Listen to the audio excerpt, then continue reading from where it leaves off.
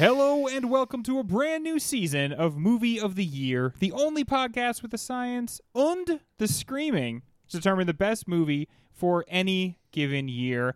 I'm your host for this season, Greg, and the given year, ladies and gentlemen, is 1973. Set your calendars back 50 years, which shouldn't be hard thanks to our Supreme Court. That's right. We're going back to the groovy early 70s, everybody. Joining me on this quest are two of my best buds competing over the course of the season, but not competing tonight to be number one best bud. First, it's the host from last season who did such an amazing job and honestly grudgingly gave up the microphone. Mike, how you doing? I'm doing great. My finger's healed. You know, it's my fault you had a sprain 2 and break 3. It was unfair of me to try to cling to the microphone so tightly. You know what? That's just how it has to be, man. If you're not going to let it go, we're going to have to use a little bit of force. How does it feel like a step down for you? You're just a dirty panelist again? You know, it felt like a step down. I had to take a month-long sabbatical, and I'm back, and I've realized how much easier my life is about to be and the level of bullshit that you have to go through. And I just, you know what? I love you dearly, and it's nice seeing you with hair. If you're anything like me, you're about to lose a lot of it. Ryan, you're going to be our other panelist over the course of this adventure. You were my competitor last season. Now you're competing for my heart. You're competing for my mind. And frankly, you're competing for my soul. How do you feel about that? Going from your competitor now to sort of like the person you worship. It's a lot of power to give you. Far too much, if you ask me. If I can interrupt, I'm unworthy of it, correct? And of course you can interrupt, Greg. You're going to be doing it all season. There's nothing I can say. Otherwise, I could lose points. I think that my goal, what I'm going to try to do is, because Mike, my esteemed co-panelist, not the brightest bulb in the box. So what I'm going to do is I'm going to run up a healthy... I'm going to run up a healthy lead in the beginning of each show, be up by like 10, 12 points, and then just constant puns, make it even again, and then build up another lead. And that's just going to keep the shows exciting. Now, the three of us are sort of like the characters on this show. Well, obviously. That in New York City. And, of course, New York City. But it's if there our fourth were Beatle. A fifth character on the show, I believe for this season, it would be 1973. Now, let me ask you, gentlemen, why do 1973? It's the year that time forgot. We talk about the train going at the screen, some yes. Charlie Chaplin, and then we just start talking about movies like Terminator 2 on. So it's nice to talk about this era. Yeah, it's Train, Chaplin, Godfather in 72, Godfather 2 in 74, Jurassic Park, Guardians of the Galaxy Volume 3. Now, Ryan, because of a book that I am reading because you told me to read it, I feel like there are two eras of Hollywood. There is the early era of Hollywood, and then there is the like new Hollywood era.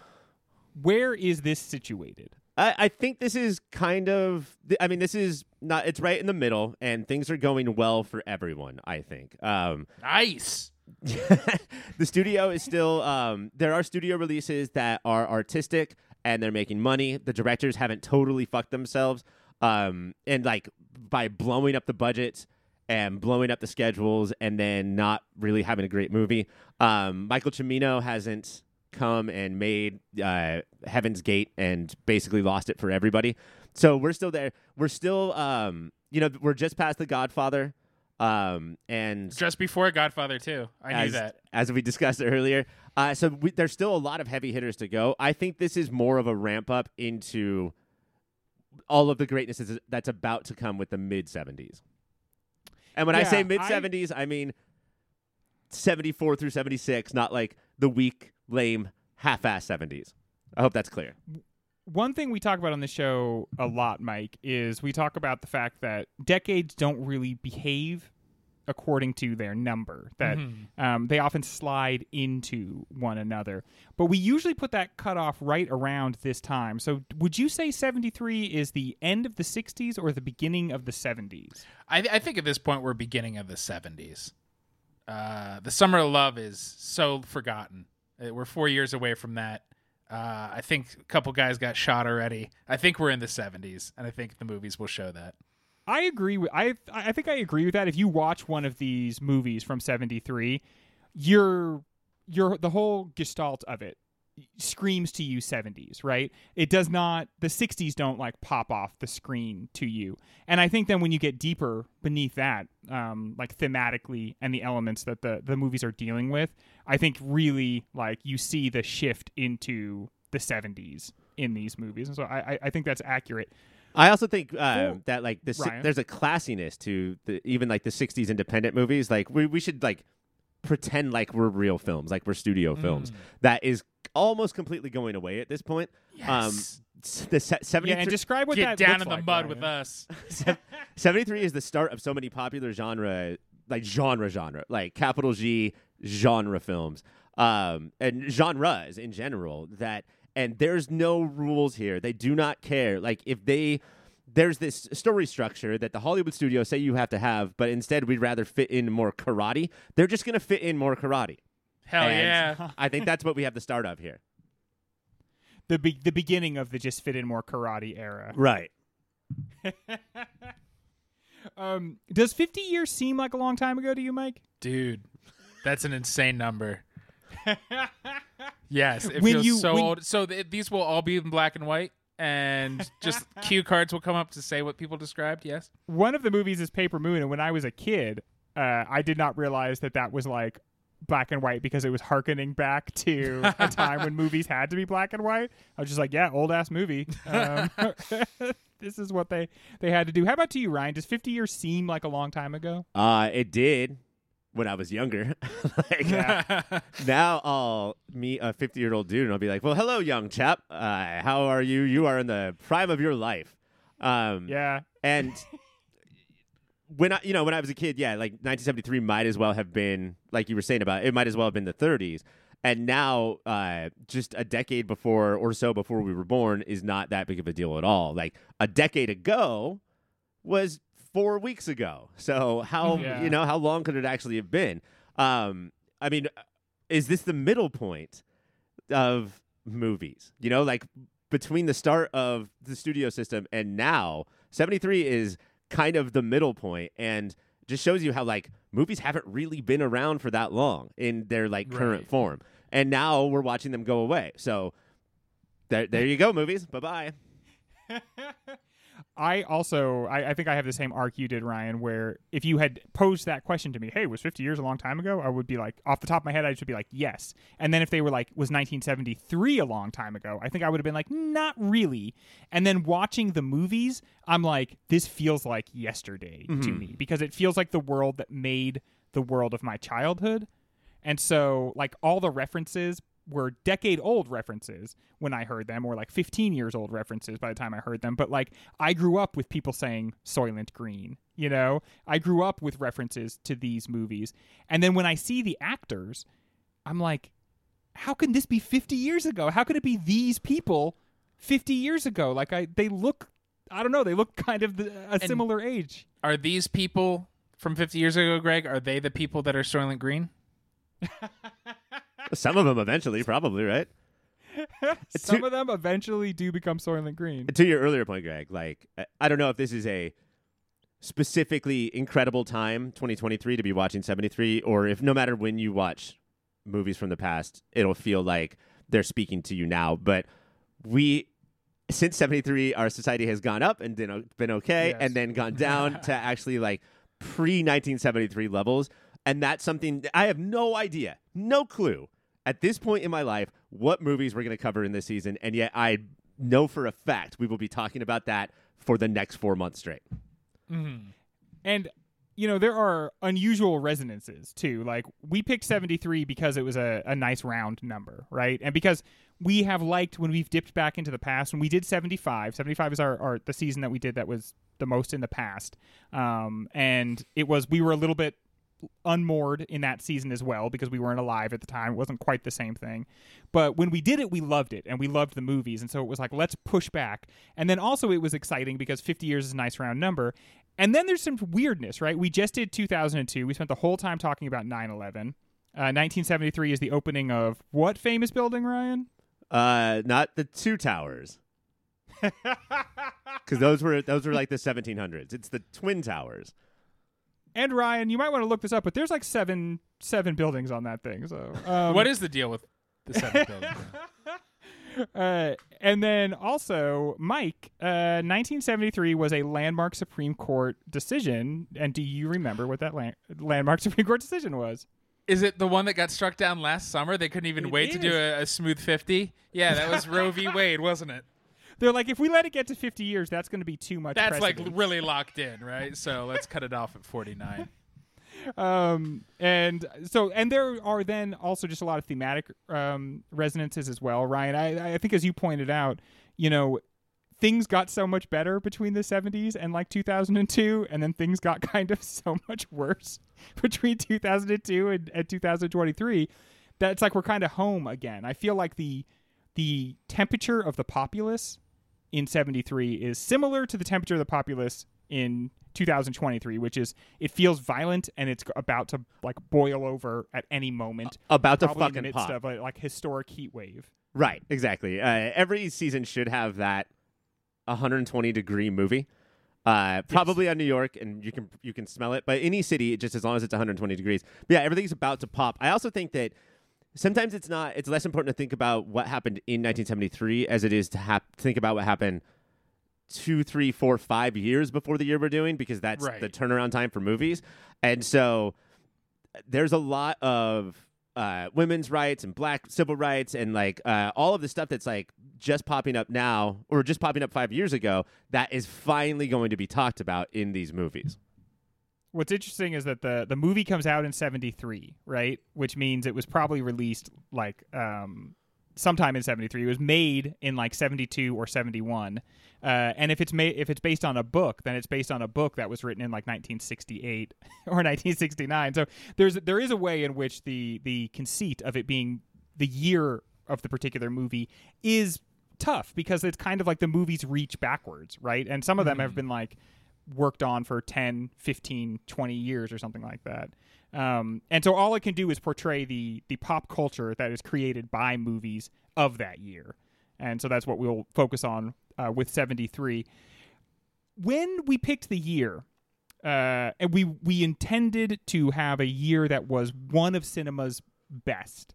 And that's why we went into the 70s, because we felt like that was a good place to find that. And then we did the research. We've been watching the movies. We've been talking about 73. Ultimately, do we feel like we did land on one of Hollywood's brightest years, or did we just find a nice round number in 50? What do you think, Ryan? I'm going to answer that question now and then also at the end of the season. Now I will just... It's a good idea. That makes sense. I will just say no.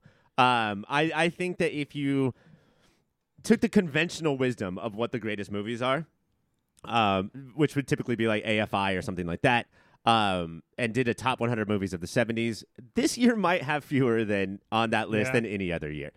But looking at the craziness of this year and all of the different options, I would say that my guess is there's going to be about a solid 25 or 30 that deserve its own episode. And watching those, some of those are going to get cut, obviously. So watching the 16 that we're going to do for the season, under the guise of this podcast, we're going to be like, no, they're wrong. This deserves to be in the top 100 for sure. That's almost a guarantee. And that's every year, right? Like, I would not have thought 2002 was a great year for movies, and then we did it. And you know what? It was an okay year for movies. Ryan, you have a poster in your house that shows a movie marquee, and on that marquee, I believe it says every year is a good year for movies. Yeah, I say that a lot to people. I say it often. I say it a lot at this time of year because we're at the halfway point, and people say this is the worst year of movies in history. Every year this happens. These are people who don't watch movies. They don't think about movies. They don't care about movies.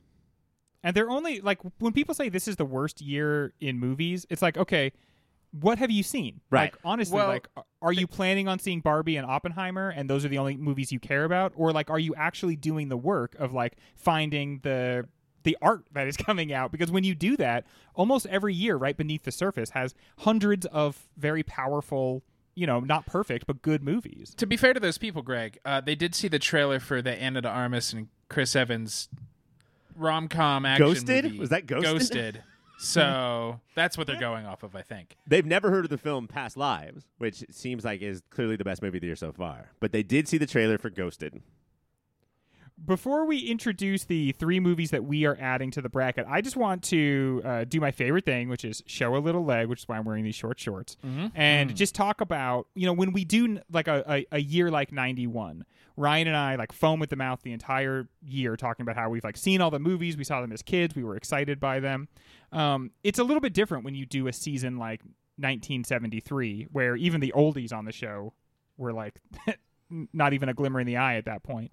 How familiar are you with the movies of 73, and how much, if any, research did you guys do? Mike? I've heard of some of these movies. Yeah. And I will continue to have heard of some of these movies, Greg. I decided, we every good team needs different flavors. Yes. Yeah. And 2 of you decided to do a lot of work, and I was like, you know what? I'll jump on that grenade. I won't watch a fucking second of 73 movies until this starts. To be honest, Mike usually takes that role. He calls dibs on it first and then lets us do the work. This time, he let us do the work and then called dibs on the not doing anything. So that's cool, like, little mix-up. Ryan, how about you? And you're the podcast movie guy. So I used to be. Were you conversant in 73 before you started even getting ready for the season? Sure. I mean, basically, the thing that you said about 91 all the way up to like 2002, I think if 2002 we did a 360 movie bracket to start, we would have honestly heard of most of those, if not all of those movies. That's just the way it works, right? Like, that was our peak. We reshelved a lot of those movies, Ryan. Going back this far, it's hard for me to remember the 75 season, but this is 2 years. Even further than that, I think that our higher-seeded movies are going to seem familiar. Our lower-seeded movies are going to seem less so. And I'll say this to the audience right now. This is the further we get from our peak years, the more chalk it's going to go. Yeah. Right. I just think that's kind of a fact of nature. Like, we weren't around. So, like, when it's our peak years, when you're going to the movie theater or you're watching everything as soon as it comes out on streaming or on DVD or whatever era you live in, that's a very special time in your life. And you hear of movies that no one will hear of again. And so because 73 is so far before us, there's going to be a lot of, what the fuck is this movie? And we're just going to have to shine it on. And listeners, if it's your favorite movie, we're sorry. But that's what we have to do. Hashtag sorry, not sorry. At this point, the movies that remain from 50 years ago, it's not just the biggest movies from 50 years ago. It's the ones that became important because of directors paying homage to them later, specifically nearly patron saint to this show, Quentin Tarantino. Like, his taste in movies helped to form a bunch of this list, right? I mean, not just this year, almost probably more than any other year, because this is when all those genres come up.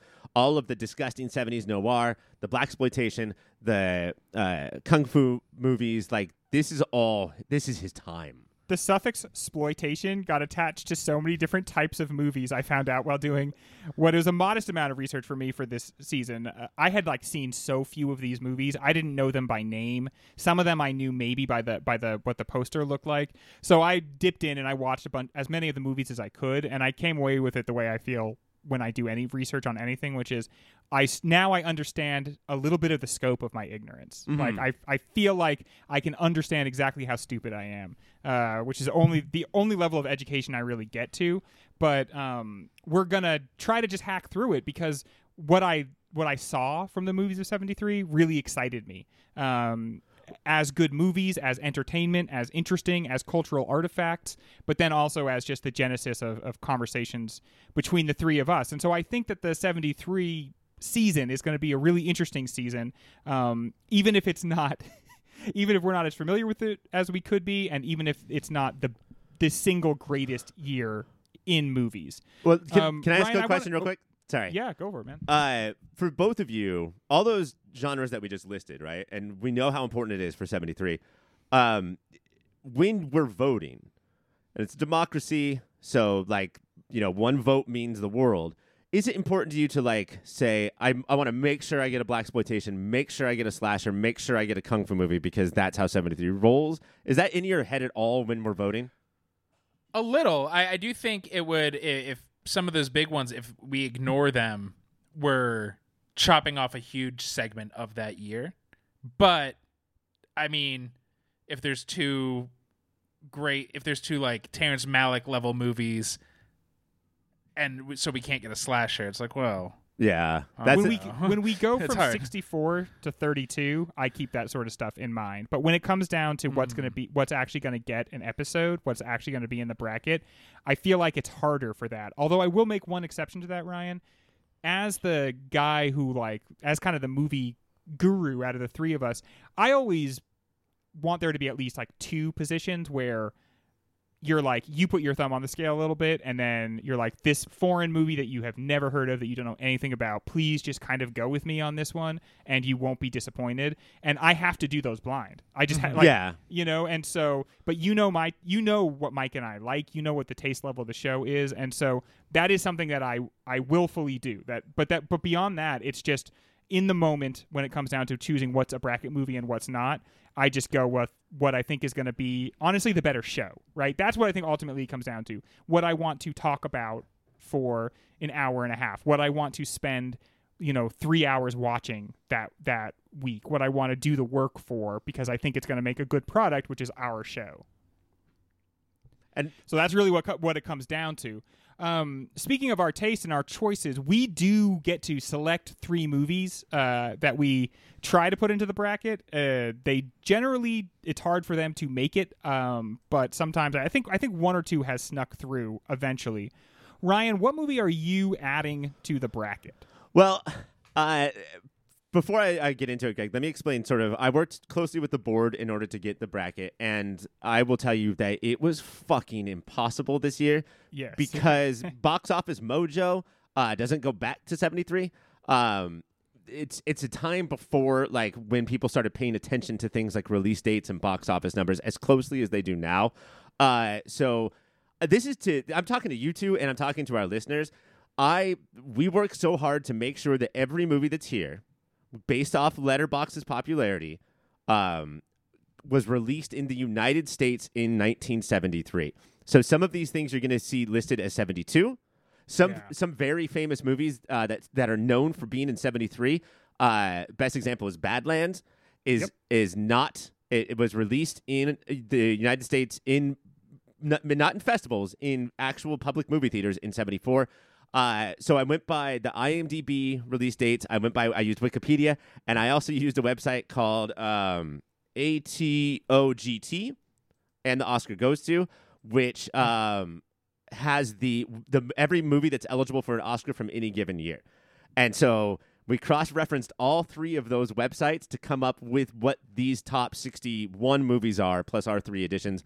I want to get that out there. I guarantee you mistakes were made. I guarantee you that there was stuff left off, but this was crazy to do. If you think it's a mistake, though, it might just be because you haven't done all the work to figure it out, though. So, I think Badlands, Ryan, is the one that people are going to, say to us if they bring up any with us. But we did the research. We figured it out. We are internally consistent. Badlands does not count as a 73 movie based on our understanding of it. So we're not going to talk about that one. Now, something that was being eligible for the Oscars is like an automatic get in. But something that was not eligible for Oscars, don't know why, something that was not on Letterboxd and is hard to find on IMDb, was the 10th highest grossing film of 1973.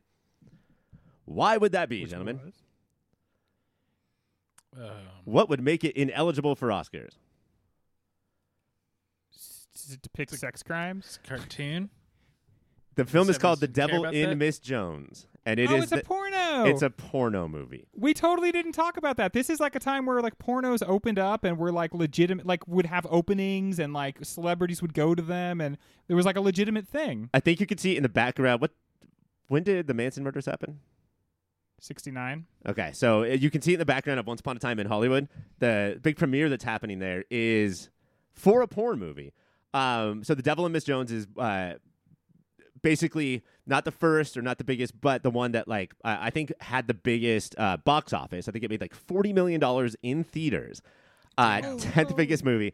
It is a odd movie. I've only read about it. I have not seen it. I don't watch that kind of thing. You guys know that. Oh my gosh, yeah. But it is about a woman who has to decide between heaven and hell.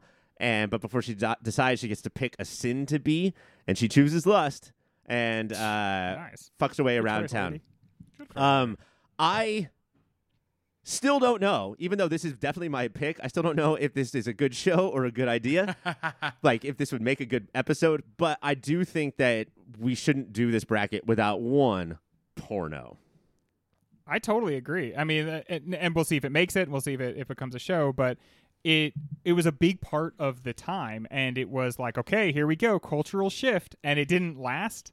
Part of what I think we're going to talk about in 73 is how the gains of the sexual revolution kind of all went the wrong way, and we took all the wrong messages out of the sexual revolution, and instead of making things better in the way that the sexual revolution promised us, we just kind of amped up how bad all the bad stuff was. But this was a time where it was like, yeah, we're cool now. We're cool enough as a nation to all go with our coworkers to the opening of a porno. That's the thing. It's not Pee Wee Herman in a overcoat, in a trench coat, going to a theater. This is like dates. These are a bunch of couples on a very mainstream date going to a mainstream event, a porno. Yeah, totally. I heard Barbara Walters saying that she and Ted Koppel, not on a date, just as coworkers, went to go see The Devil and Miss Jones, and that must have been the worst time. I have to say, everybody I think going to see the movie as a regular movie, I bet they were all like, "This was a mistake. We shouldn't have done this. This is awful. I don't want to be in this room while this is happening on the screen." I'm gonna try to bring that back with my coworkers. No, So that's your Barbara, choice, Ryan. I gotta say, I The don't Devil and like Miss this. Jones. Yeah, Devil and Miss Jones. I love it. Also plays off the Exorcist angle very well, and I like when the movies are sort of talking about the same thing in different ways. I hope it does it, but in the same way that I imagine those people sitting in the theater being like, I now understand that this was a bad idea. I bet when we started doing the show, we'd be like, yeah, I see why this was a bad choice. Listeners, wait for this in a couple months where we say at the end of an episode next week, Devil and Miss Jones, and then the week the show comes out, it's a totally different movie because we just called an audible halfway through the movie. It got lost, I guess.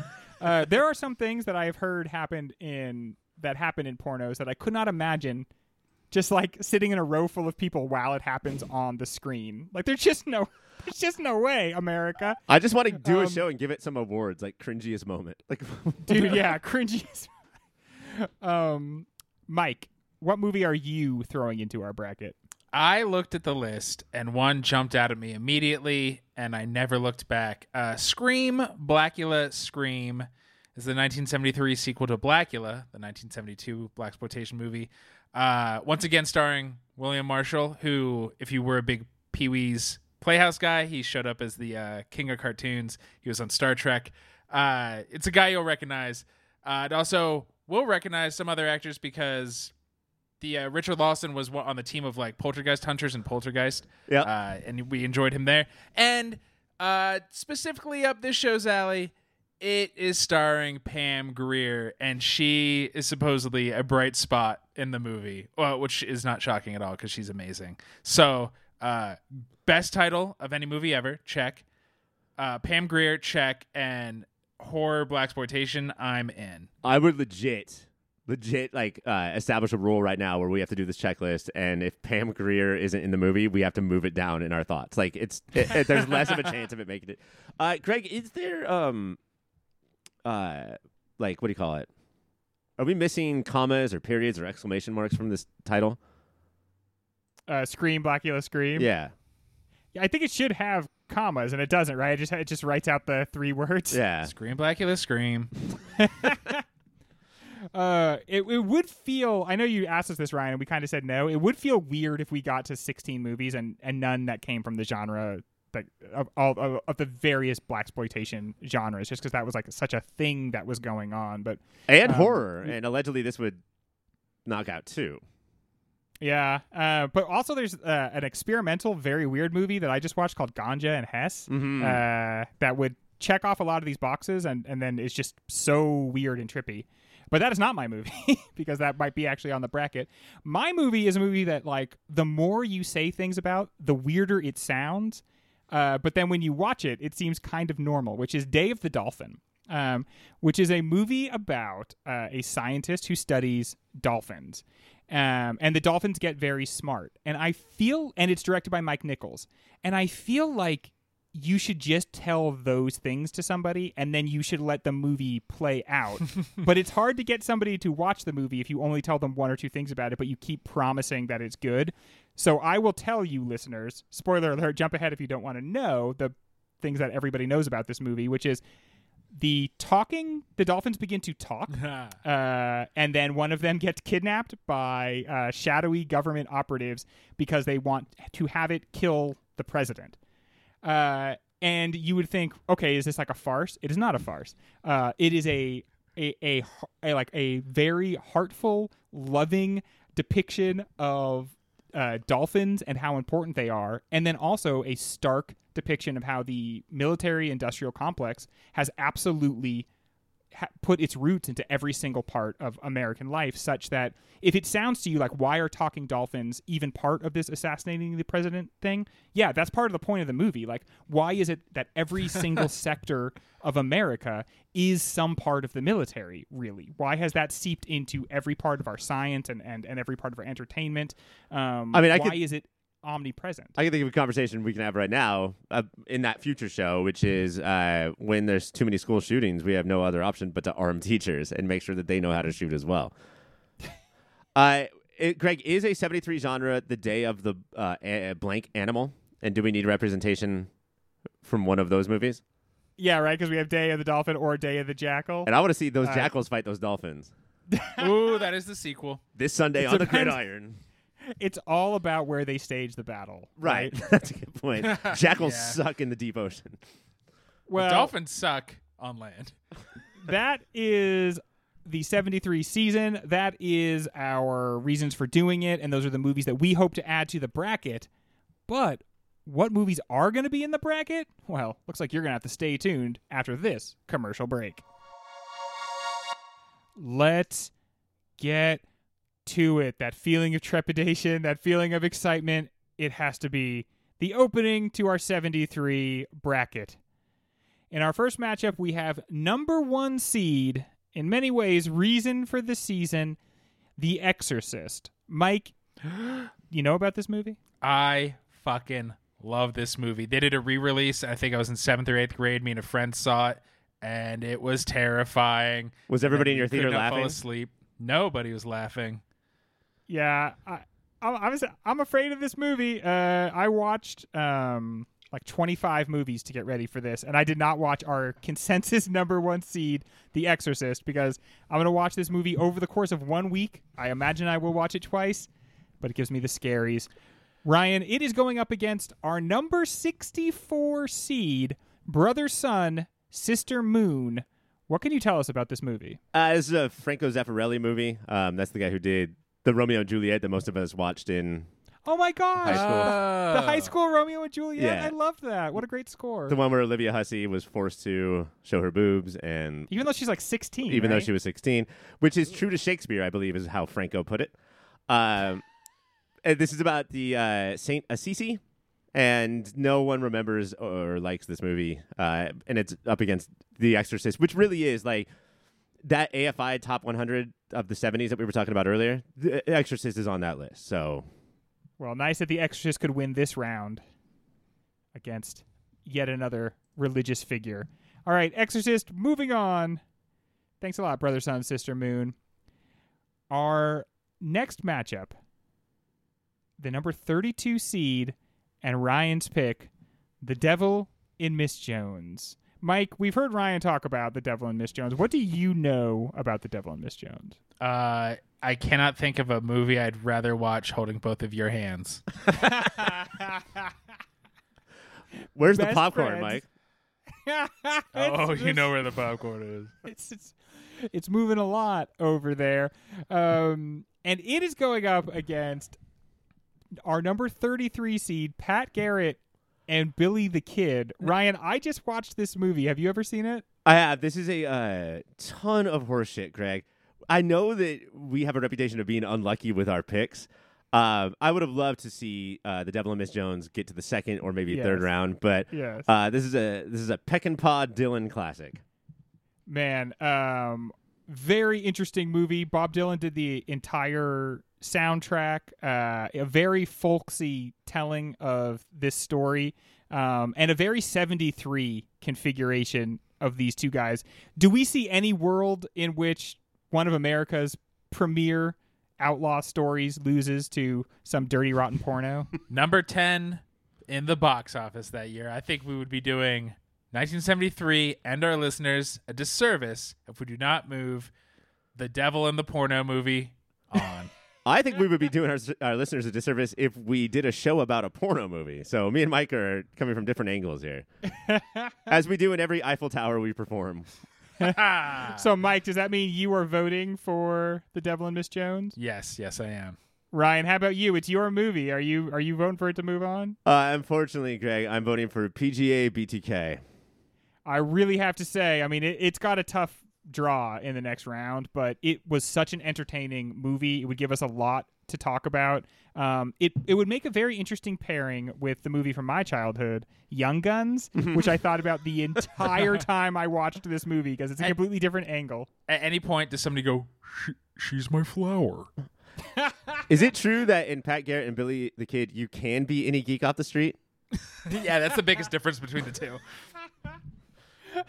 The main difference is in Young Guns, Billy the Kid is a sociopath with psychopathic tendencies. In this, he's like a folk hero who loves the little guy, basically like a Robin Hood figure who, gets a little trigger happy sometimes. But the Pat Garrett and Billy the Kid will be moving on, and hopefully we'll get to talk about that Cowards. in the next round. Our number 16 seed, Mike, is a movie starring a character named James Bond, and it is called Live and Let Die. What do you know? What is your impression of Live and Let Die, Mike? This is Sean Connery's gone, so this means it's the second guy, which is Moore. Or I say less if you're a Connery fan. Oh, Yeah, this is Robert Moore, right? Roger. and Roger Moore. Moore, and I do believe this is the James Bond franchise attempted a blaxploitation movie. Yeah, it's like it they takes looked place around. in Nolans. Yeah, That's all I know. I'm tapped out. Yeah, well, actually, no, that's a fair bit. Wings did the soundtrack, the only good Wings song, "Live and Let Die," and honestly, one of the better Beatles or one of the better Bond songs, actually. A mess of a movie, an absolute mess of a movie that is bordering on racism constantly, and apparently took a lot of effort by the black cast members to keep it from just being like abysmally racist throughout. Campy. I think it misses the mark in just about every way as a Bond movie. People are trying to have it enjoy a resurgence. I would like to give it a show just to throw a big bucket of water on that. Hey, world, not every movie needs a resurgence. Let's calm down here. Oh, people didn't like that one? Bet it was fucking great, actually. Yeah, Maybe there's a lot of troubling parts of it. Ryan, the title of this next movie is in, I think, French. Tout va bien, our number 49 seed. Tout va bien. Do you know anything about this? I do know about this. This is Godard, still trying to rewrite cinema. Not as famously as maybe he did in the 60s, but still trying. This is a movie that is about movies. It's basically 6 or 9 rooms are stacked up on top of each other, but we like almost like the Hollywood Squares thing, and the camera moves throughout the apartment complex in a very obviously Brechtian way. Like Godard took this thing where like now movies are like so naturalistic. We want you to like never forget you're fucking watching a Godard movie. I've seen clips in college. I've never watched the whole thing. Live and Let Die. I don't know, man. The whole reason that we do the bracket is and not let Letterboxd decide is so we don't have to do Harry Potter movies when we don't want them. I feel like James Bond is the Harry Potter of the 70s. I feel like we can get this guy gone. I do have to say the almost entire third act is a boat chase. That's pretty exciting and interesting. Same with the Godard movie, though. So So, Mike, which do you think should move on? You had me at Boat Chase. Live or let die. Ryan? Live or let die is what my doctor told me will happen if I keep drinking. No, I'm going Tout va bien. Tout va bien for me as well, the 49th seed, moving on there. Next is our number 17 seed, a De Palma film called Sisters. Mike, you have sisters. Does that give you an inside track for talking about this movie? I think so. I think I'm the expert then. I've watched a couple of De Palma films and don't really like him. So I would love to see his older work. And Ryan, this movie's De Palma as fuck, right? I think so, man. I'm not even totally sure what that means. Does he know what it means? I think that the main thing when you say that is Hitchcock light. And so this movie is definitely that. But I feel like this is a young man referencing because he's growing instead of an old man referencing because he doesn't know what else to do. It's a very un-movie podcast like thing to go against De Palma, like this podcast has decided to do. But I did watch Sisters recently, and it is a fucking time. It's it absolutely deserves its own show. All right, very interesting. Even Ryan, if it's going up against number 48 seed Horror Express, which sounds like the scariest bus you could possibly take. Greg, it's a train. It's a but it doesn't make every stop, Ryan. That's the thing. Like, say you have to get off on the next stop, you accidentally get on the Horror Express, but you thought you were getting on the Horror Local. Oh, it's so annoying. This is about a scary train that has an. I'm sold. It's moving on. Horror Express is our. Now, it's not even Cinema's scariest train. That's what Mike brought up in the intro, which is the train that came right out the train. But this is about, I think, like Cinema's scariest train. Trans-Siberian train orchestra, which is the scariest place to be on a train, right? Yes. Yeah, like if the train breaks down and you're just in the middle of Siberia, you're in a gulag. You're under arrest for being near the gulag. But I think they're taking an alien, and there's aliens that come and want that alien back. Oh, hell yeah. God, that sounds What's it going up against? Something dumb, probably? Sisters, the De Palma movie that you hate. Oh. So what do you think should move on, Mike? You know, I hung out with my sisters recently, and they're pretty all right. I vote for Sisters. All right, that's one vote for our 17th seed Sisters. Ryan, what do you think? I hate this about me, but as I was watching Sisters to prep for this upcoming season, I broke the movie down into taste bud segments. Like, oh, that's a question. Oh, that's a question. So it's Sisters for sure. Because you've already done the work. I love it. My prep is done. Number 17, Sisters. Moving on to That's the next too many round. sisters. We can agree with that, right? Though, if you had 17 sisters, ugh. I think you want 1 to 3 sisters max. After that, you start entering into a punch, drug, love situation, and that's not good for anybody. Oh God, I remember my PDL sitch. You just got to break the window and move on. Break the window and move on.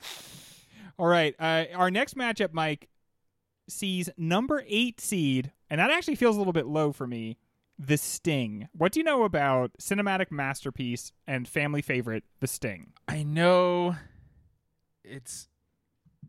Okay, apparently it's not as old as I thought it was. I thought it was older, which makes me think maybe it takes place in the older times. It does. That's a good one. It is Mr. Salad Dressing himself. Paul Newman, yes? Yes. Yes, it is. Yeah, and so cool. A very, Newman's always cool, but one of our coolest Newman performances. And I'm sure he's up against somebody else who's sexy, but that's all I got. Robert Redford's also in it. There we go. Oh my gosh, Ryan, are you a fan of The Sting, or do you think it's a little overblown? I both for sure. I think it's overblown in its length and it's overblown in its popularity. I'm a big Butch Cassidy defender, and I feel like that's kind of two camps of which Redford Newman movie do you like more. Mm-hmm. And there's a lot of people who have come out against. There's a desurgence of Butch Cassidy saying that it's overlong and it's plotless and it's lame and it has that fucking it's a song. Western. And a lot of Westerns are plotless. It is the worst song in movie history. The raindrops keep falling on my head. But The Sting is just so kind of basic to me. The Sting is basic. It is basic. And also The Sting the whole time is like, this is the best movie you've ever fucking seen, huh, idiot? And Ryan, it is going up against something that this show has been accused of having, which is A Touch of Class, our number 57 seed. What is A Touch of Class? A Touch of Class, I think, is on this list because it won an Oscar for Best Actress or Supporting Actress. Flush sound effect, .wave. Thank you, Drop Pad. Drop Pad, maybe call a plumber and get yourself fixed there. Drop Pad's getting meta. This is a rom-com, and the reason why I think this it obviously doesn't have a chance here, but I'm glad we're bringing it up. It's a rom-com starring George Siegel, who played Maya's father on Just Shoot Me, and the father of Kirstie Alley's baby in Look Who's Talking. And oh, shit, I love that guy. That guy's rad. 1973 was just a time where George Siegel could be the star of a rom-com. Good for him, dude. We haven't even Elliot Goulded it up yet tonight. Like Sitcom dad's getting it done. That's a whole... but yeah, good for it. I'm sure it's classy and touchy, but good for it. Well, what's it going to be, Mike? The Sting or A Touch of Class? Yeah, well, let's go The Sting. Even though Ryan referenced one of my favorite characters from one of my favorite shows growing up, Maya's dad from Just Shoot Me. He's his is the standout performance in that show, probably. Ryan, Sting or A Touch of Class? I mean, does The Sting automatically get its way to a show? It was such a huge movie. It was like won the Best Picture that year. I think it just is. Yeah. It's in a walk going to get its own episode. And when we do the episode, I'm not going to be a bitch about it. I promise. But The Sting is moving on now. All right, very good. Yeah, it's often thought of as like the perfect movie, and so I wonder, is that going to make for a good show where we say like, yeah, that was awesome, or is it going to make for a bad show where we're like, perfect movie, thumbs down? We will see. Up next, Mike, have you heard of this? It's number 25, Jesus Christ Superstar. What can you tell me about Jesus Christ, who is apparently a superstar? I don't know if this is a real line from this show, but in my head I have Jesus Christ Superstar. Who the fuck do you think you are? And I think it's got to probably be in there. It's in there, and it's probably Interlude Weber, and it's probably hippy dippy and crappy. That's Ryan, check his work. Donny Osmond played him in the revival in the 90s, I believe. I do know that the movie starts with a bus full of actors going out to the desert to perform Jesus Christ Superstar, the movie in question. That's like this. It probably was an original idea then, but it's so unoriginal now. Go fuck yourself, drama kids. Yeah, we do have to contend with the fact that some things that were fresh and original in 1973 will not seem as fresh and original to us 50 years later, because we have lived through periods where people just paid homage, which meant that they watched the movie and then wrote down what happened in it and then put it in their movie. And so we've seen these things parodied before we've ever seen like the original, right? Have you guys seen Jeepers Creepers Semi-Star? That's a Mr. Show skit with Jack Black as Jesus and David Cross. They can't say Jesus, I guess, or Jeepers. And they all drive out to the desert. I think I saw this before I knew anything about Jesus Christ Superstar, which makes the skit so fucking crazy. And if you watch the skit closely, you can see in the background a young Scott Aukerman attempting to sing. Ooh. It is Andrew Lloyd Webber and lyrics by Tim Rice. Oh, Dream Team. That is going up against our number 40 seed, The Last of Sheila. Ryan, do you know anything about The Last of Sheila? Now, I do know that this was Rian Johnson's like main inspiration for his Knives Out series. But Greg, you've watched it, right? I watched this very recently, and that is the best, like, that's the most informative thing you can say about it, is that somebody watched this movie, Rian Johnson specifically, watched this movie and then went and made the two Knives Out movies. It is especially, it reminds me of the second one even more than the first one. You know that there's going to be a mystery and you know there's going to be hijinks, and then you slowly watch it unfold and you're trying to put it together along with the protagonist. It's very tight. It's very interesting. There are some 73 as heck choices, but it is a interesting, fun movie, and I think that it deserves a little bit more life than it has in the culture. And there is just one element of it that that would kind of ruin to talk about it now, but is very interesting. So I hope it does get its own show, because there are some things in 73 that people just wanted to hand wave away as like personal faults that we don't quite hand wave away in the same way. For the better, right? For the better, yeah, I think.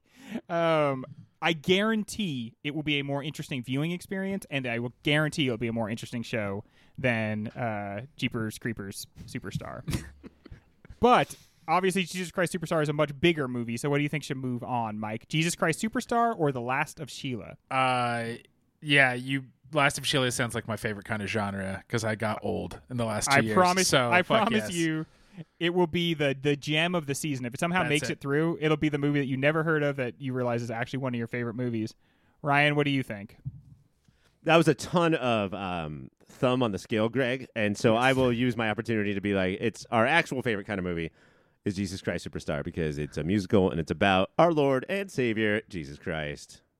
That's true. He is both of those things. But since my thumb is already on the scale, might as well lift up one foot and lean down as hard as I can and say The Last of Sheila is moving on to the next round.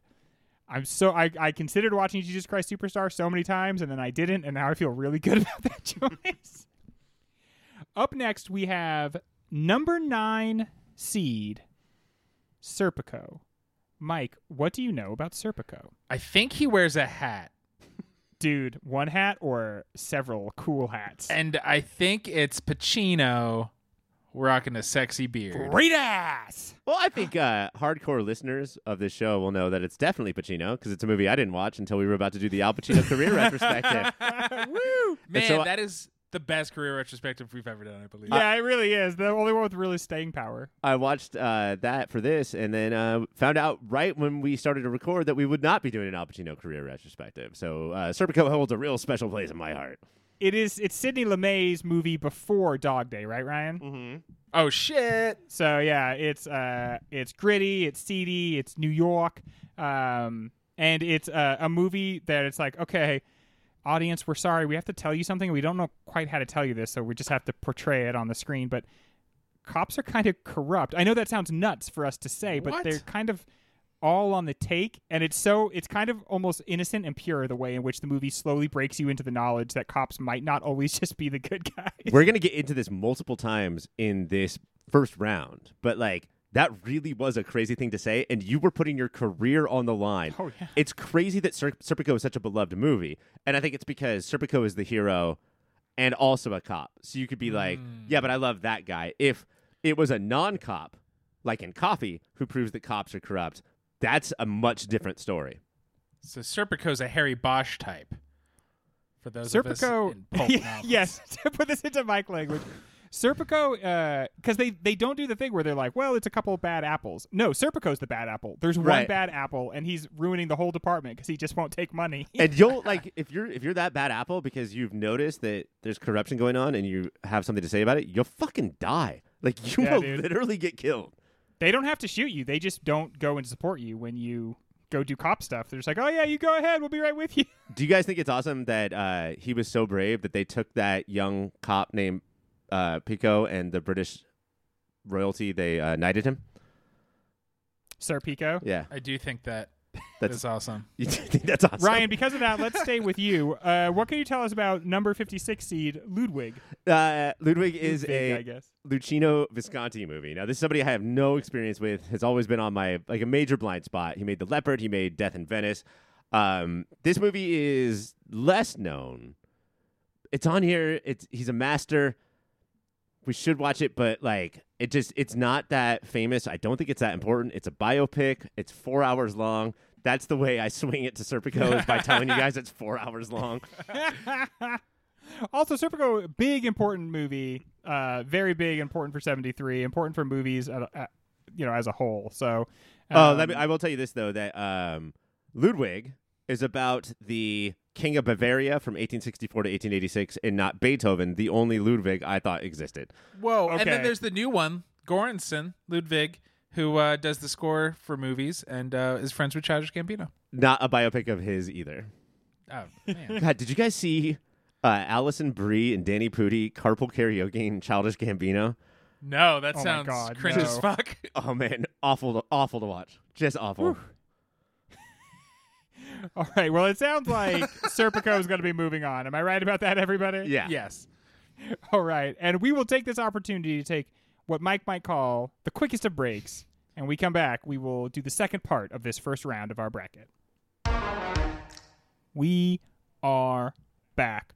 Mike, our number 24 seed is the Friends of Eddie Coyle. What can you tell me about the Friends of Eddie Coyle?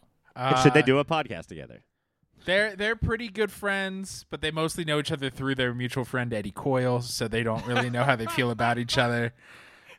When Eddie Coyle leaves, they're like, Oh, so what did you do again? It was Steve, right? Bro, we've known each other for 9 years. You got to know. my name. Ryan, what do you know about the Friends of Eddie Coyle? Another QT movie.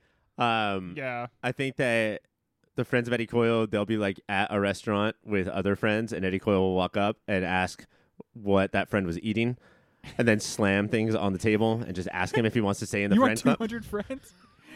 Gritty, got like 70s noir. It's one of these crime movies that I really like because rather than being like about mob bosses, it's about the real small time crooks trying to make it, and about how tough that is and how much it breaks them down. And it just very kind of like small but very dramatic movie. I liked it quite a bit. I really enjoyed it and recommend it highly. Wikipedia says it's an ironic title because Eddie Coyle has no friends. Yeah, it's kind of the whole thing. Yeah, they're all just basically they're all 1 second away from pointing guns at each other. And one of his non-friends is Ray Romano. Was it Ray Barone's dad? Yeah, sitcom dad. Oh, dude. really? Yeah, no, it is. Young Frankenstein himself? Yep.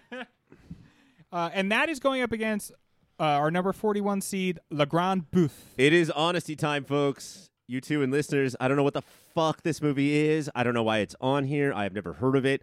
The director is not a famous person. It has Marcello Mastroianni, that's a star from this time, an Italian star, but like, I don't know what the fuck this is. All I know is it's got a killer poster. It is about 4 friends who are like betting who can eat themselves to death first. Yes, they're like that's their plan, right? They're gonna go eat themselves. The to original death. podcast. No, what is that? That reminds me of, what's the Mads Mikkelsen movie from a couple years ago? Where It's that one where they're drunk all the time. yeah, Oh, they're going to yeah. stay drunk for the rest of their life. Yes. Oh, I know what I know about this movie. It's like a Buñuel light, right? Yeah, like it's like Exterminating the Angel Light. right. We're gonna parody society by with absurdity and blah blah blah. It sounds like Sallow to me. Like not as Yeah. hardcore or whatever, but like the 4 guys getting together to indulge to death just like has a very Sallow vibe. It doesn't sound fun. If you're looking at the poster, which is like drawn sort of like a picture, but a photo, but it's like drawn on top of a photo. Is that waitress bending over? Are those her nipples? We can answer that later. That's fine. Unknown. We may never know. This is a slammy D, Greg. Yeah, right, Mike. What do you think? The first one. Friends, yeah. Friends of Eddie Coyle. Moving on. Up next, number 4 seed. Mike, what do you know about Don't Look Now? So little, Greg. Oh, It's so little. I'm so excited for this. I don't know anything about it, and it's our Awesome. number 4 seed. What do you think about movies set in Venice, Mike? That's probably cool. What do you think about movies that show us that precognition is really a kind of a trap?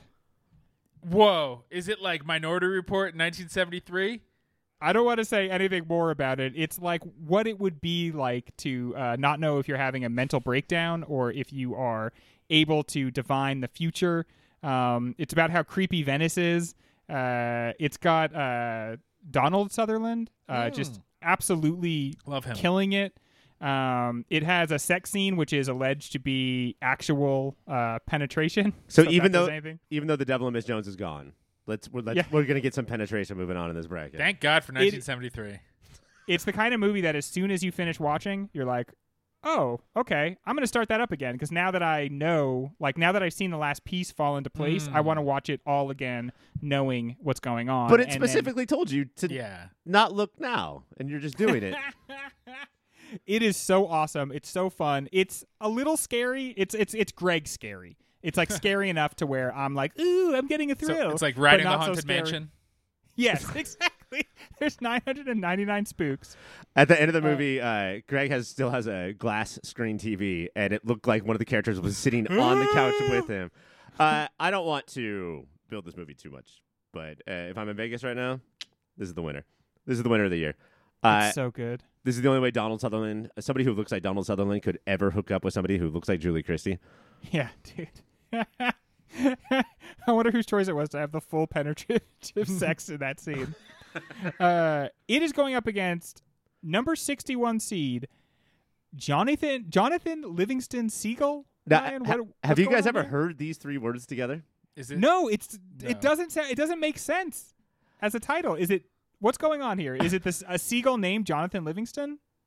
Okay, so I remember my mom having this book, and it's like the story of, and it's not really like a novel per se, but it's the story of this seagull who like gets kicked out of its flock and then flies around, and it's like, what should I do with my life? And they were like, oh, we have to turn this 50-page, 200-word Okay, dude. book into a movie. And so it's not animated.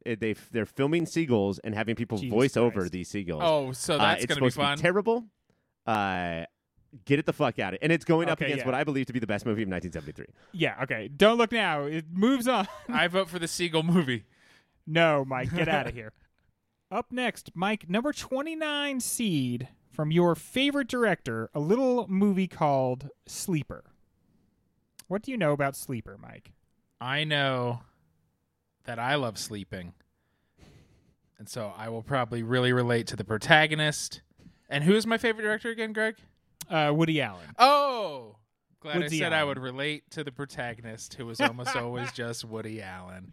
Cool. 73 has so many futurist movies that it would kind of like make sense to watch a parody about it, but I don't know. Is this podcast just like not going to do Woody Allen? Do you think, Ryan? I feel like that I have voted his movies on in the past, and you guys have not. Yeah. Mm-hmm. It's just knowing all the details of what he's purported to have done to his own daughter. It's like very hard to like just put that away, compartmentalize it.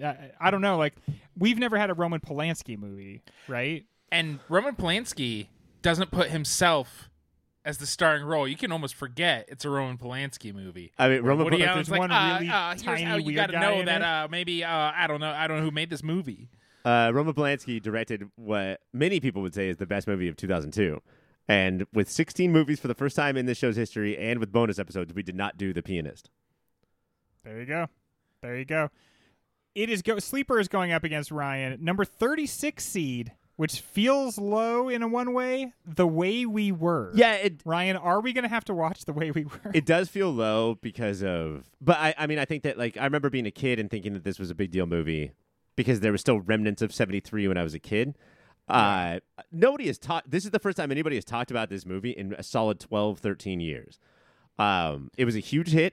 Barbra Streisand and Robert Redford. Romance, like not even a rom-com. If you're gonna have a rom, have some com, so we can like. Yeah, but this is just straight up romance. It's in front of or during the Hollywood Blacklist, which plays an important part in the movie. Ooh, that could be interesting. But this movie is corn. It's really well made. I think it's Sidney Pollack, Yes. who one of our favorite filmmakers. We always remember Oh, as the yeah. doctor from Eyes Wide Shut. But I would. This one is like an interesting moment in movie of the year bracket because there's one movie here that's very interesting and there's one movie here that doesn't have, as far as we know, sex criminals. And I mean, it probably does. It was the 70s. Yeah. I know nothing about Sleeper. This is a Woody Allen movie I've never even heard of. This is in my top three. If I were to have a top three, I obviously don't because he's gross. Yeah. I grew up on Woody Allen movies, and this was like one of the funniest ones. And it would be so interesting in this season.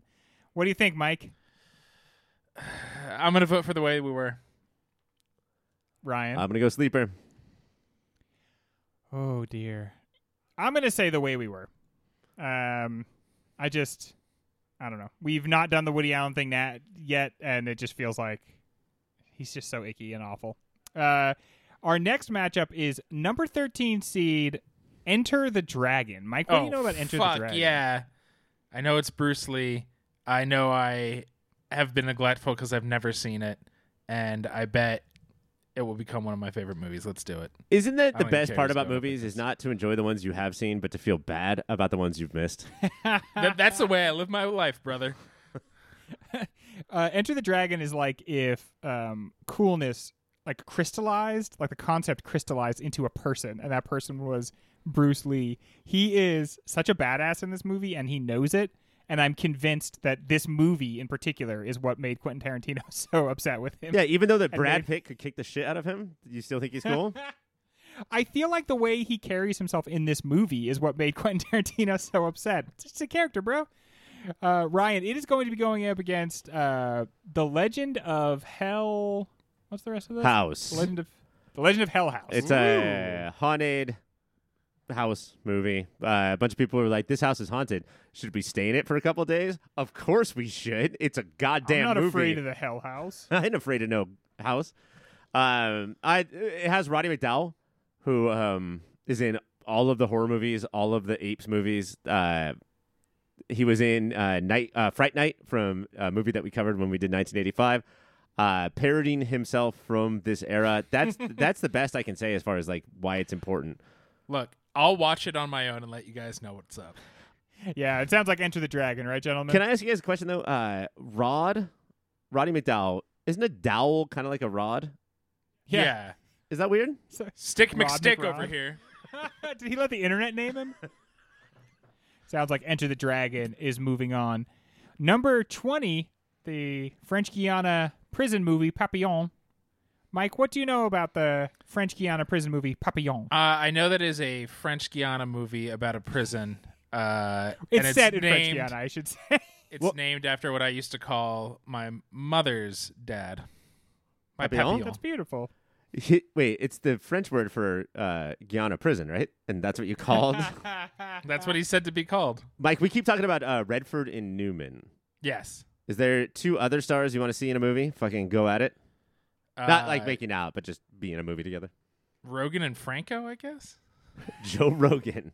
Joe Rogan and Franco. Who was that dictator, Franco? What if I could get you, Mike? What if I could get you Steve McQueen, the King of Cool, the original Steve McQueen, Not the director of. Oh, no, not the Small Axe guy. With the blue eyes of a winter crystal, and then he was paired with. Okay, you know how I feel about a winter crystal in this show. Dustin Hoffman. Oh shit! First of all, do those two names sound like the names that would be in the same movie? Even they feel like they should be decades apart in yes. Hollywood cinema. That's crazy. I feel like this podcast is me and McQueen talking to two Hoffmans, right? Are we insulted or complimented here, Greg? In this context, we are insulted. Oh, fuck you then. Oh, boo. Oh. Oh, just keeping the podcast spicy. I love this. Ryan, it is going up against our number 45 seed, Theater of Blood. Now, Okay, boss name. eventually, we're going to have to choose one of these generically named horror movies to move on. Papillon was a very popular movie. It's a good movie. Greg, did you watch it? Yeah, it's the tone of your voice is correct. Like there are a lot of parts of it that are really interesting. There's a lot of weird choices. There's uncomfortable parts, and a lot of it is like it's about prison, right? And so a lot of it you just have to like kind of endure, and then you hope at the end that you come out like a better person. But for a lot of it, you're just kind of like, ugh, this is rough, but it's beautiful. Theater of Blood stars Vincent Price. Right. And its tagline is "It's curtains for his critics." Nah. So Vincent Price is a Shakespearean actor who I guess isn't good. All the critics say that he's terrible. He commits suicide, but it's a failed attempt. He survives, and then like 3 years later, he comes back and systematically kills all the critics who wrote him up poorly. It's like Saw. It's a lot like Saw. But I mean, Well, Papillon's no small shakes. yeah. Interesting movie. What do you think it's gonna be, Mike? Papillon, the film, or Theater of Blood, the more fun sounding one? Papillon. Ryan. Yeah. Yeah, I think ultimately that's the way to go. Papillon. With that one. All right, our next one, number 5 seed, Elliot Gould in The Long Goodbye. Shut up. I love. Okay. Oh wait. Throw to. Who do you want to ask about this, Greg? What makes you excited, Mike, about the idea of watching The Long Goodbye? Oh, this is like probably in my top 5 favorite movies yeah. of movies. Specifically, what about it do you like so much? He's such a weird, shaggy, non-sexual sex symbol this movie is just being like, I don't know, is the case over here? No, that's a cat. He just I don't mumbles know. through the Is entire the case movie. over here? I don't like it's. I love this shit. It's going up against Ryan, our number 60 seed, American classic Tom Sawyer. All right. So this movie was nominated for a few Academy Awards. This movie, unlike Olivia Hussey in Romeo and Juliet, what an unfortunate last name, especially now that we know what was done to her. Seriously. Nobody's ever seen this in school. This movie has not been talked about ever. I don't know what it was nominated. I know it was nominated for some Oscars. Don't know what. Best overalls. Who gives a shit? Best fence painting. Best frog racing. I do know that Jodie Foster is Becky Thatcher. Jodie Foster is Becky Thatcher. This summer, Sawyer it up. But no, Lullaby is. That's another Vegas odds-on favorite for taking this whole thing down. Yeah, I don't think we should waste. I was too excited to talk about how he mumbles and talks to cats that it's Altman. So Yes. we love Altman in this house. Yeah. It is doing like a noir detective story set in 73. It's doing so many interesting things, and Tom Sawyer has never interested anyone who's not a child or a racist, like, ever. Or the band Rush. But isn't that song about how Tom Sawyer's a piece of shit? His name's Tom Sawyer. Yeah. Our next matchup, Mike, number 28, the sequel to Dirty Harry, a movie called Magnum Force. Do you know anything about Magnum Force? I know Dirty Harry is about. That's how Mike describes his mom's vagina. Grouchy white dude jeez. being like, I wish I could just grab a gun and shoot who's pissing me off. So I guess there's more of that. Yeah, I don't feel like that we're was a Clint Eastwood house. I feel like Mike is definitely not living in a Clint Eastwood house. That was my impression of it too. I just happened to watch it this morning, and I was a little bit surprised by the space it carves out for itself in between the cops should be roving bands of murderers and we should have no civilian oversight over the cops and we should just let them do what they want. There's a lot of moments where you're just like, nah, Dirty Harry, don't do that. You're shooting right over the heads of innocent people. And then yet by the end of the movie, you're like, oh, is this actually kind of against police violence? So I want this movie to be an episode of our podcast so bad because I think that it's saying so many things and it's impossible to say what's on purpose and what's on accident. Totally. Yeah, exactly. Yeah, at the end of it, I'm like, okay, what is your moral compass movie? Because it's like, as long as Clint Eastwood is the guy shooting people with impunity, then we're okay with it because we trust Clint Eastwood. But when it's other people, we feel uncomfortable. It's a lot like a Punisher movie in that, nobody else should do what I do. I got to do it, but nobody else should.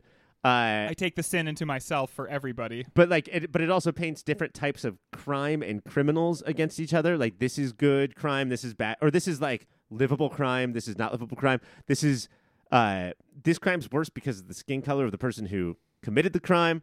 It's a fucking crazy movie. Dirty Harry says near the end of this movie, he says, "Yeah, I hate this system too, but until we got a better one to replace it, this is the one I'm going to back."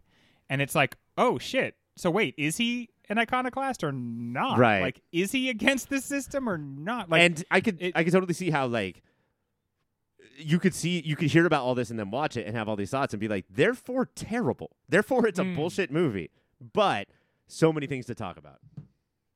And it's going up against Ryan, number 37, The Day of the Jackal, our second Day of the Animal movie. Now, I'm going to throw this back to you, Greg, because I have only seen The Jackal, the Bruce Willis, Richard Gere movie. I don't even remember. And it's not totally different. I don't think those are related, but it's not totally different. This is one of the best movies on this list. And Mike, it's the type of movie I think you would really, really love. You watch this assassin, you see him the entire movie. Greg knows me. And you see him making his plans, and then you watch the forces that are arrayed against him, trying to keep him from committing this crime. And you watch them both move through this international criminal underworld. And near the end of it, you're like, I don't know who I have more respect for. I don't know where I fall in this. I don't know what I'm supposed to do with all this. I don't know who this Jackal guy is. It is such an interesting, profound movie. And Mike, I think it is 100% right up your alley. What I love is this is the kind of show, Greg, is when you say this is up my alley, you're going to say something that I will actually like and is character base, and Ryan's like, it's up your alley. It's like, it's because it's dumb and you're dumb. It's for stupid people like you. This cool. sounds... So, Mike, you're into so many types of assassination. You're also into character assassination. I appreciate that. That's my favorite kind. That's actually what got me to assassination, Ryan. You get in a lot less trouble for that one. Yeah, this sounds awesome. I've recently watched the first 3 John Wicks on the airplanes as they were meant to be watched, and it sounds a lot like a 73 version of that. That's my vote. This is a very, very tough one. So you're voting for Day of the Jackal, Mike? Yes, I've forgotten what the other one was. That's Magnum Force. Oh, Ryan, what do you think should move on? Magnum Force or Day of the Jackal? I want all listeners, and I hope that you do go along with us and watch all of the movies that we do along with us. But I want you to know that if you're fresh off the first 3 John Wicks, the pacing of these movies is going to be very, very different. Like, you have to sort of prepare. Where even the most Hollywood studio, let's get butts in seats action movie is potentially one of the most boring movies you've ever seen in your entire life. Yeah, the action in action movies at this time, it comes in like in the 3rd act. Right.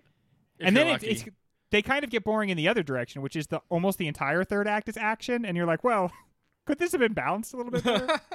But Ryan, what do you say is going to move on? I think this is unfortunate, an unfortunate matchup, but I can't pick Magnum Force because I think it will make a good show over the Day of the Jackal, which I believe to be a much better, more important movie. And I think we'll make a good show. I mean, it is about like sort of the after effects of colonialism. It's about France having to reckon with its colonialist past. And that's something France is doing right now. So I think that it's weirdly connected into our modern times. Good. Day of the Jackal moving on. Number 12 seed, Mike, school me on Cries and Whispers. Well, Greg, late at night when the lights are off, there's 2 ways to communicate. You can either communicate via cries or via whispers. Do you want to hear something fucked up, Greg? I do. Mike and I have done a pod about this movie, and is that true? It's a long time ago, but we have done it, and he has no idea what we're talking about right now. Did I like it? How good is your memory? It's no, you were bowled over. Really? It's pretty undeniable. Again, like, you got to set yourself.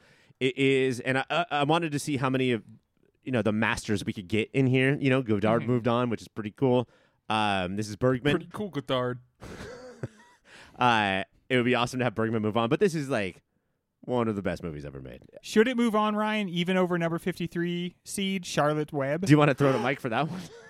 Now, Mike, this movie features some pig. I love trash. Does that answer your question, Greg? Templeton's Ode to Garbage and Carnival Garbage is one of my favorite songs, and the first time I was truly seen on screen. Come into Oscar's corner and try to take it over. Like, Oscar is the premier children's trash fan.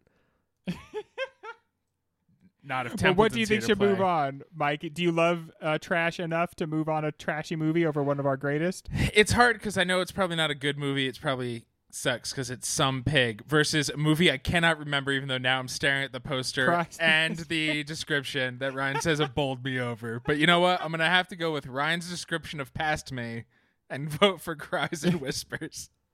I was so hoping that you would go Charlotte's Web and then Greg would throw a fucking wrench in the gears. Part of being Ryan's friend is he will actually remember things about you that you don't remember yourself, and for some of them you just got to go with it. Oh, Yeah. try being Ryan's wife. That's it's fucking terrible. Mike did try that. and it I've was tried for rejected. years. pretty soundly. Mike, number 21 seed, The Last Detail. Have you heard of The Last Detail? Some people focus on the first detail, which is actually the Yes. least important, and I like to focus This is on the if I last say Jack detail. Nicholson in a little sailor hat, do you at least like picture the poster? I can picture screenshots of it, and I'm sold. He's got a little cigar. Ryan, can you help sell us on this movie a little bit? Yeah, so Jack Nicholson and another actor, who I'm sure is very famous and has a name, they have to take young, pre-QAnon Randy Quaid to prison. They have to get him across the country. I don't know if it's east to west or north to... I think it's north to south. Have to get him across the country, and it's just their adventures, and it is phenomenal. I watched it because I was a little bit concerned about its seeding, because I thought this was like a huge movie that everyone knew and loved. I'm surprised to see it down at shit. 21 based on my paltry research. And It's Hal Ashby. It's Hal Ashby. Yeah. And Mike, the name of the third lead, if you're Otis. Otis Young. Otis Young. The three of them together, I feel like, especially we did Cuckoo's Nest a couple seasons ago, and there's this thing that you can get about Jack Nicholson where, like, all right, I wasn't around for the heyday, and I get it. He's, like, kind of crazy, kind of charming, but then also crazy. And in this Cool but rude. He's a Raphael of his break. generation. But I think in this, like, he shows, like, that's just the starting point with all of his characters. And what happens throughout the movie is the main takeaway. I hope this movie moves on all the way to, like, Even if it's going against, sometimes the seeding is cruel. So it's going against Godzilla versus the Smog Monster. Do you still feel that way, knowing that it's going up against Godzilla and the Smog Monster? Greg, to me, this seems like a slam dunk, but unfortunately, there's a Mike on this show who can, like, just absolutely take this down. Mike, you're not a big Godzilla fan, but you love the Smog Monster. Is that correct? It's if you can't beat him, join him. So long time ago, I said fuck Captain Planet. I'm on the side of the Smog Monster. And Mike, you're wearing a Smog Monster jersey right now. Yeah, he's my favorite. Quick note on Captain Planet. He was going to bring pollution down to 0, and we just had our 3 hottest days in recorded history back to back to back. I just wondered, where are we on that pollution down to 0 thing? He failed, and He now failed. I think it might be because I voted He's against dead, him. right? as a I mean, kid. that guy's fucking dead. He died of smog disease. I'm gonna go ahead and say the last detail moves on. Maybe if friend of the show Taylor were here, we'd get a vote for or some knowledge about the Smog Monster. Up next is number 2 seed, and I say that shaking my fists at the heavens. This is one of the only movies I saw for my pre-watch party that, like, I fucking hated. And it's called The Holy Mountain. It's by, how do you say his name, Ryan? Jodorowsky? Jodorowsky. Shit. No, I can't remember. Yeah, The guy who Jodorowsky. didn't direct Dune. Jodorowsky. I shouldn't have said it wrong right before asking you how to say it. Way to infect him. God. Mike, do you know anything about The Holy Mountain? I know that you guys hate it. Wait, do you hate it, Ryan? No. Or do only I hate it? Oh. No. Ooh, I hate it. This is a great thing. Greg Yeah, hated it so much that I didn't remember anything Ryan said about it and assumed they I have both to say, hated I it. only saw it one time, and I couldn't understand it. Like, not like language issues. Like, I did not understand what I was looking at. It is, like, the images in it are very powerful, but I felt like they were not connected in a way that helped me understand what was going on. It is about how there are 9 robed individuals who live far away and make decisions for everybody, and how Whoa. we should go and not let them just make decisions for us anymore because they are too disconnected from us. And I don't know if you guys feel any Do sort they of have- connection. Do they have lifetime that. terms? They have lifetime terms, Ryan. Shit. That's punishing. That's terrible. Ryan, sell us on the Holy Mountain. Oh, I haven't seen it. I have seen documentaries about it. It was my main connection to Jodorowsky is Jodorowsky's Dune, and so there's a lot of clips in it from that. Seemed interesting, you know. Maybe tableau director, maybe a guy who likes to set up shots more than tell a story. Maybe the kind of guy who, like, lets his analogies overrun his movie. It's just That's the thing. I felt like you were supposed to watch the movie with, like, a notebook that he provided you that said, this is what this means, this is what this means. And not like so many movies, we don't quite know what they mean. And they engender in us these discussions where we're like, maybe it could mean this, maybe it could mean this. For some reason, I think The Holy Mountain, I think he would listen to our discussions and he would say, no, this is exactly what I meant by this. This is exactly what I meant by that's this. not very This is fun, Alejandro. It feels like an allegory, like we're supposed to track down his exact meanings rather than we are supposed to read into this text potential meanings. Or it just felt so inscrutable. And maybe it's because I only saw it once, and it's not the kind of movie you can necessarily judge having only seen it once. But I fucking hated it. I think you could screwed it. Ryan, it's going up against number 63 seed Bang the Drum Slowly. Yeah, and this is mostly famous for introducing a lot of the world to Robert De Niro. This is I think a lot of these movies are of mice and men stories in 1973. Yes. This seems like one, not a road movie per se, but like a guy who's smart and a guy who's Les and their relationship, and I'm sure there's some death, and I'm sure there's some sadness. But this, to me, like, it just feels like yet another sexless porno. Like, it's a playwright director, and the way that it's shot, it just is so, like, man, so you guys had no money? You guys had literally $0? Yeah, it's kind of schmaltzy. I feel like it's not a very tight movie. So much of the movie is dedicated to them trying to trick the team into not knowing how sick he is. And that just seems to like weigh down the movie. And then it just seems kind of What's the team? So it's Yankees? two guys who are on the New York. No, Ryan, not the Yankees. They're the New York Monarchs because they didn't have the right to be like anything associated. It wasn't with, the Los Angeles Sharks? With the MLB. What's interesting is they wear the Yankees uniforms so that they could actually film at a game, but they are like, so they're wearing the pinstripes. Their logo is basically the Yankees logo, but they are very much the Monarchs, and they don't play against any other MLB teams. And it's supposed to be a pro league, but it's the 70s. But even with that, it's like guys are like, should I quit this league and like go paint houses? Like, Go paint houses. That's a different Robert De Niro movie. that's a different Robert De Niro. Oh, we all know things. You know what? Not to use a Bill Simmons term, but I think there was a market correction, and this movie was pushed out of the canon by Brian's song. If there's going to be like a two dudes movie, sports movie, where dudes watch it and weep, Brian's song is now that movie, not Bang the Drum Slowly. Also, it's about baseball, but if you're a fan of baseball, it doesn't feel like baseball to you. Like, it feels like baseball is a backdrop more than like, it's a baseball movie. It's You're no selling bullshit. me on it then. Yeah, that's up Mike's alley. So, 'Cause Mike, he's stupid. should it be number 2 seed Holy Mountain or number 63 seed Bang the Drum Slowly? Probably number 2 seed Holy Mountain, and not to use a Bill Simmons term, but they should reboot Cheers. Put it, Ryan? set Cheers in the Holy Mountain. Now the Holy Mountain has a bar, right? Boom. And Alejandro walks in, and everybody's like, Alejandro! ABBA is in the bar, apparently. Yeah, Holy Mountain. Holy Mountain is moving on, and so are we. That is the end of our intro part 1 show. We've got half of our bracket seated. We're going to do the rest of that and then the next round on our next episode. So stick around, and hey, in the meantime, keep watching them movies.